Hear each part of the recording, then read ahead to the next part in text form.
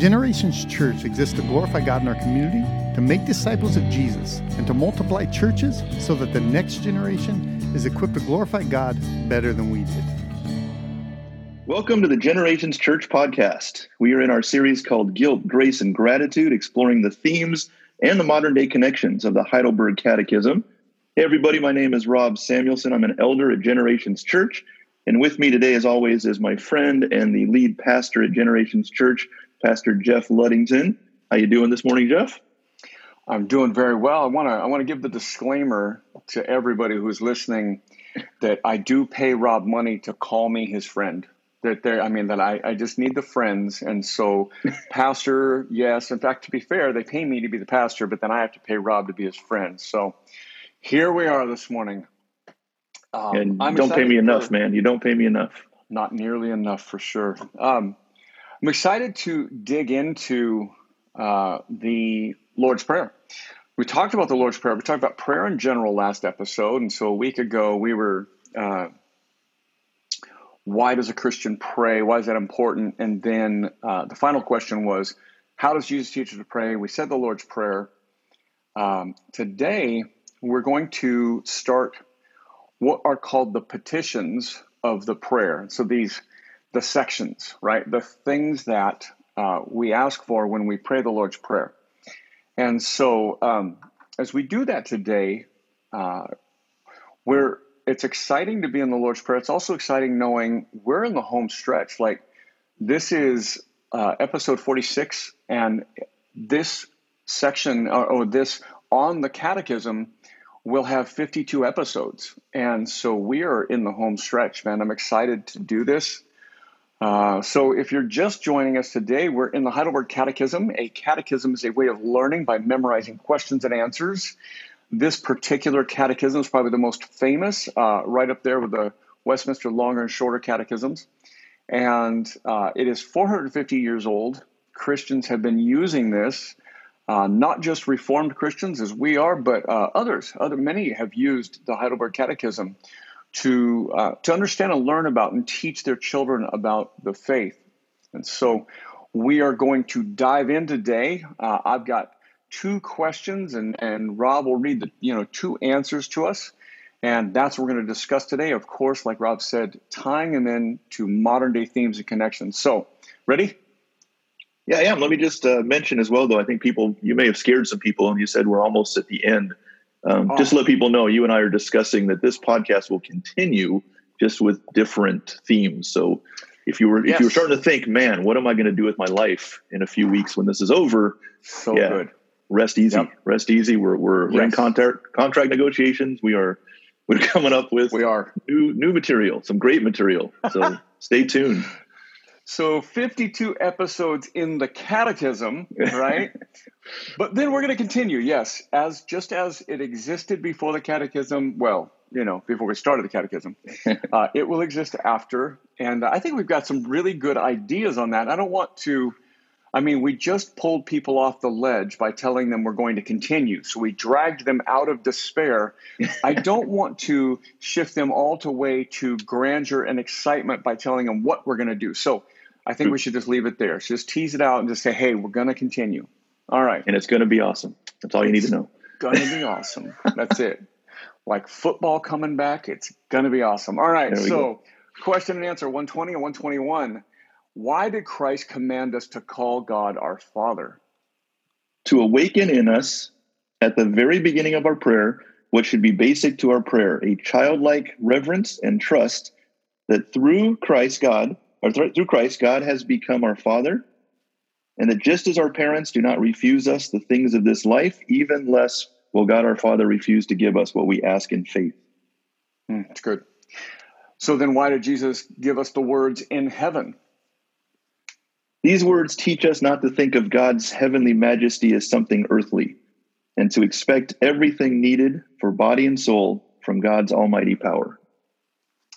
That's really cool. So if you're familiar with the Lord's Prayer, it begins with our Father in heaven.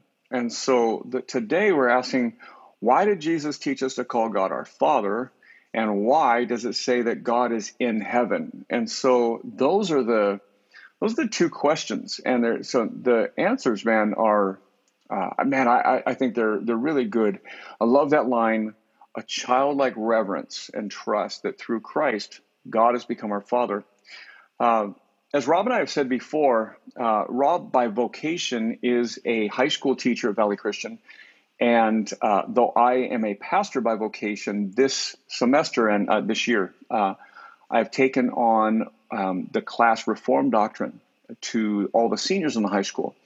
And so I'm also teaching there, just happens to be the same place and doing the same thing. And so we're both in the Bible department, though Rob is smart and also teaches math. But this last week here, this week, I was teaching our high school seniors, 17-year-olds primarily, about how God reveals himself to us, and that though God is incomprehensible, that he still wants us to know him.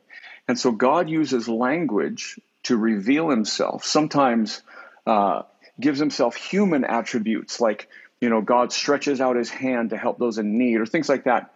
But we were talking about univocal and equivocal or equivocal language, meaning words that mean the same thing and words that mean different things when attributed to God. And Father is one of those that we use as an example in class that is univocal, meaning when God is revealed to us as Father, it is supposed to mean the same thing as when I say Rob is a father of 2 daughters, right? We have the same understanding. It's not different. It's not a unique definition of Father. It's the same. So when we say, why did Christ command us to call God our Father? It's because God is revealing himself that he has that role of Father to us, right? And that the reaction is in the answer, that it should awaken in us a childlike reverence and trust, right? It should give us that comfort of knowing that God is our Father. Just like we have human fathers, God is our Father. What do you think, Rob? Yeah, I think whenever I talk about this with students, it always brings up a story. Way back when I was just starting out in youth ministry, I took a group of students to a summer camp. Probably, I don't know, must have been 300 students at the summer camp. I had a group of about 20. We had this is middle school. I had a young middle school girl who was very new to the group, very new to Christianity, to going to church, and she wanted to come to camp with us. And in the middle of one of the afternoon talks, the youth pastor that was up talking was talking about God being our Father. And this girl in the middle of the talk just jumped up and bolted out of the chapel. And so I followed her, and the female counselor followed her, and we went out and sat down and talked with her, and she was just in tears. And she had had such a bad experience with her father. At that point, she said her father was in jail. She didn't get to see him. She wanted to see him, but when he got out of jail, he wanted nothing to do with her. She felt abandoned. She felt embarrassed. She felt unloved. And I think, for some of us, we have great experiences with our Father. And so when Jesus calls God our Father, it brings up, like you said, it brings up those ideas of what a good father is. But for those people that have not had that experience, how do they understand God as a father? Yeah. It's a good, and that's a solid question. And I always challenge Christians in general when asking questions, right? Like, I know this is kind of seen as both a faith topic and a political topic, but when you bring up the topic of abortion, it seems like one of the political responses is, well, what about rape and incest and blah, blah, blah. And so, and I'm not belittling those things, please. We're not talking about that conversation today, so I don't want to make light of those. But what I try and say is, listen, I don't know what it is. 99% of abortions are not people that have been raped or, abused by their father or something.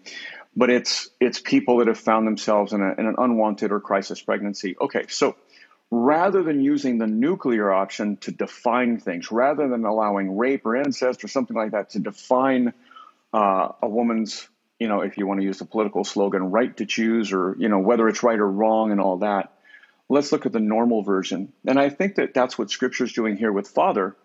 I think of Matthew 7 says, or which of you, if his son asks him for bread, will give him a stone? Or if he asks for a fish, will give him a serpent? If you then, who are evil, meaning you're human, you're sinful, you're flawed, you're broken.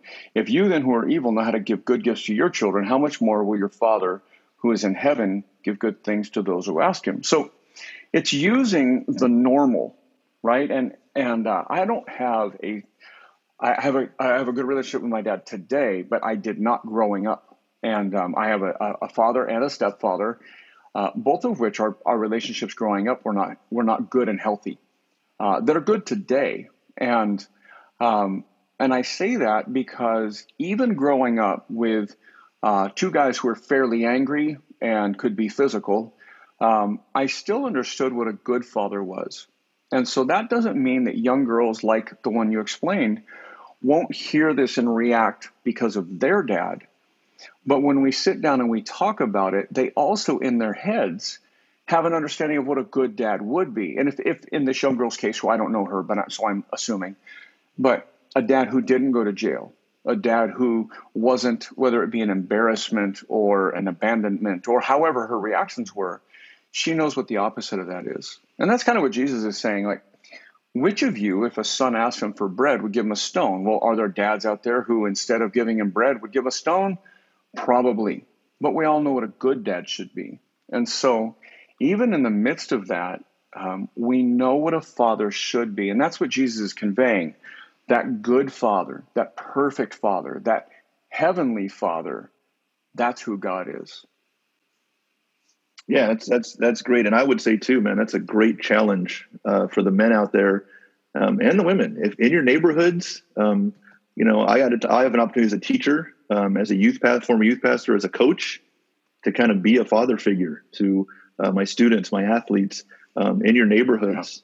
Yeah. A kid may not have a strong father figure in their life or female influence in their life. And if you can be that in your neighborhood or coaching a team, what a great influence that can be. It's also a large responsibility. If God's calling us to call God our Father, to work on as a parent, being that kind of a father that loves like God does, that has mercy like God does, has forgiveness like God does.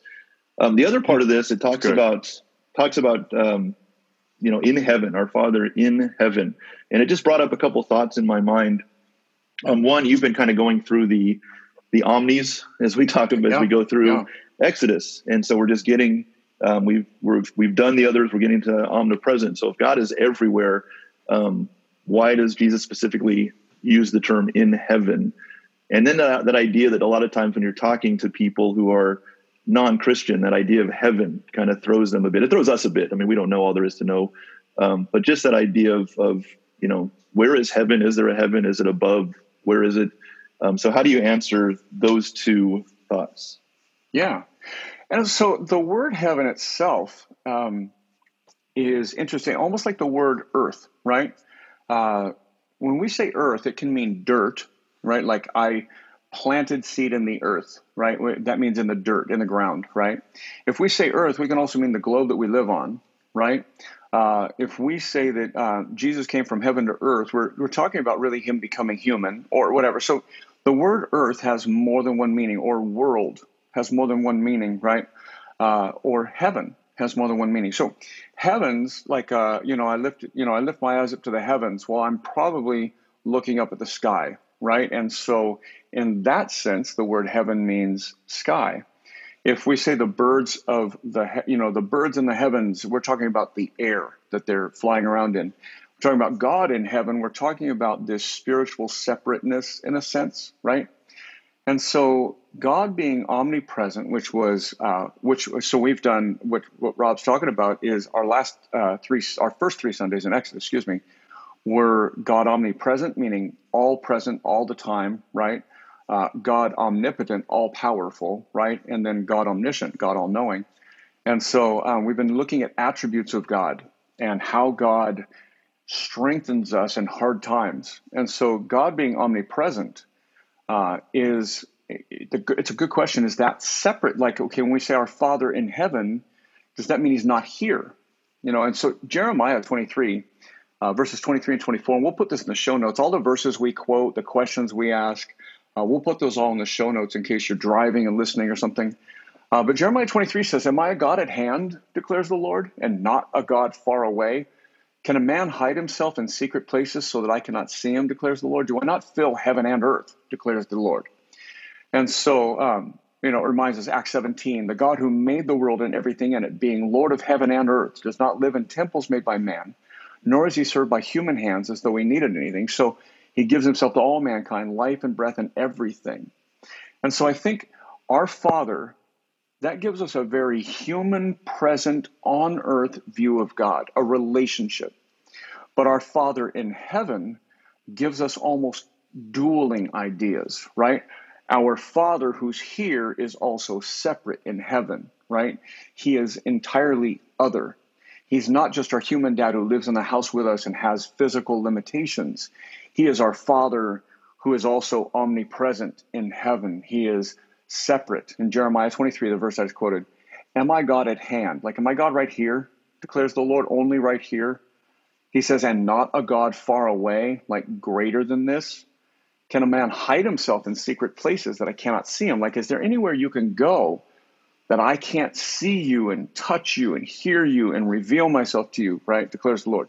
And then he says, do I not fill heaven and earth, declares the Lord. So I think when Jesus starts out, he gives us our Father as a relationship, a human understanding in heaven, making God bigger than our human experience. Great. Yeah. Thanks for the explanation. I think that puts it well. It's important to know as we start this prayer that it's important to understand our relationship to God and who God is in comparison to us. We have a little bit of time before we wrap up. So just wanted to throw this out there and see if there's anything to this or not. But this is Jesus teaching his apostles, his disciples to pray. I mean, I've heard some people say that, this might be called the disciples' prayer, not the Lord's Prayer. But he starts off, as we just saw, with teaching us to pray to the Father. And so as we pray, does it matter if we're praying to the Father, if we're praying to the Son, if we're praying to the Godhead? Does it make any difference at all? Or is it just him saying, here's a blueprint, pray this way? Yeah. And I think that's a great question. And I will tell you, I think one, it doesn't make a difference. I think two, it does make a difference. We'll contrast those two. And then three, I'll tell you what I do and why. And I kind of almost break my own rule. And so all that to say, does it matter? So if you're a Christian sitting down and you open up by praying to the Holy Spirit or praying to Jesus or praying to God the Father, do I think God listens to one prayer and not another? Absolutely not. Like, I think your prayers to God, like you said, the Godhead, the Trinity,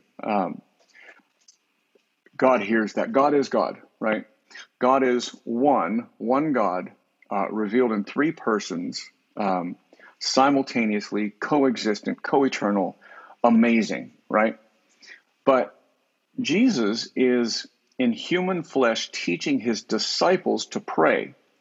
And even when Jesus is in flesh on earth with them, he constantly says, listen, I don't do my will, but I do the will of the Father in heaven. And it's not that they want two different things.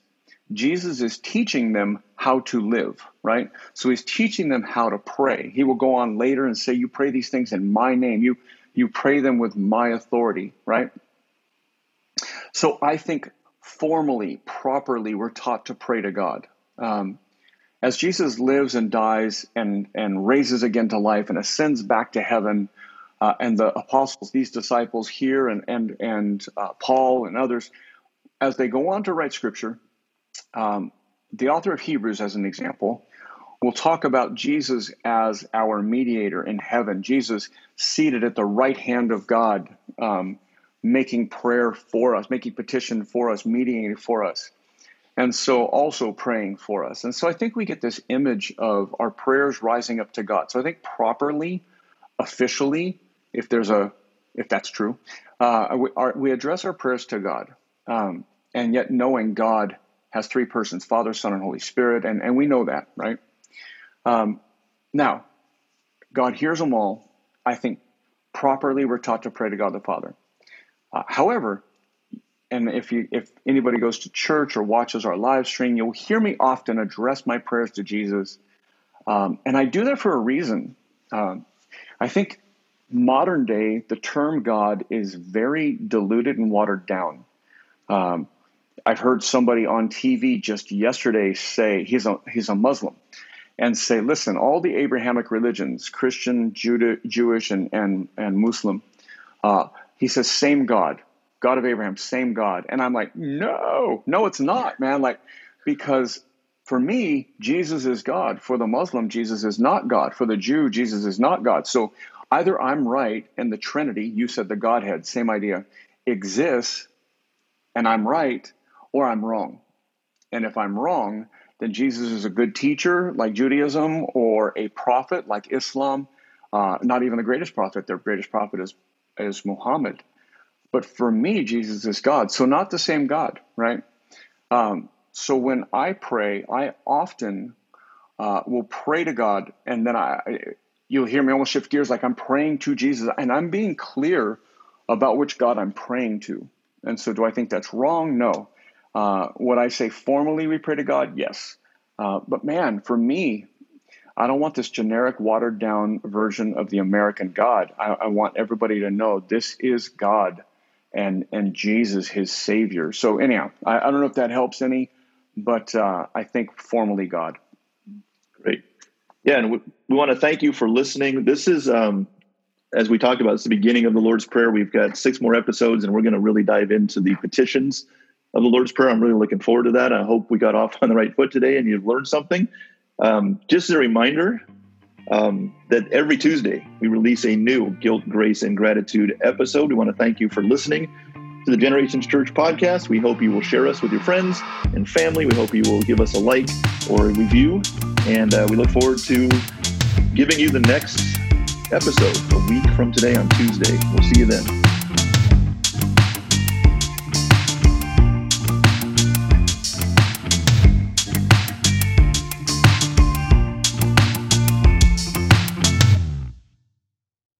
For more information, visit our website at genfamily.church, GEN family.church. You can also follow our social media accounts at Gen Family Church.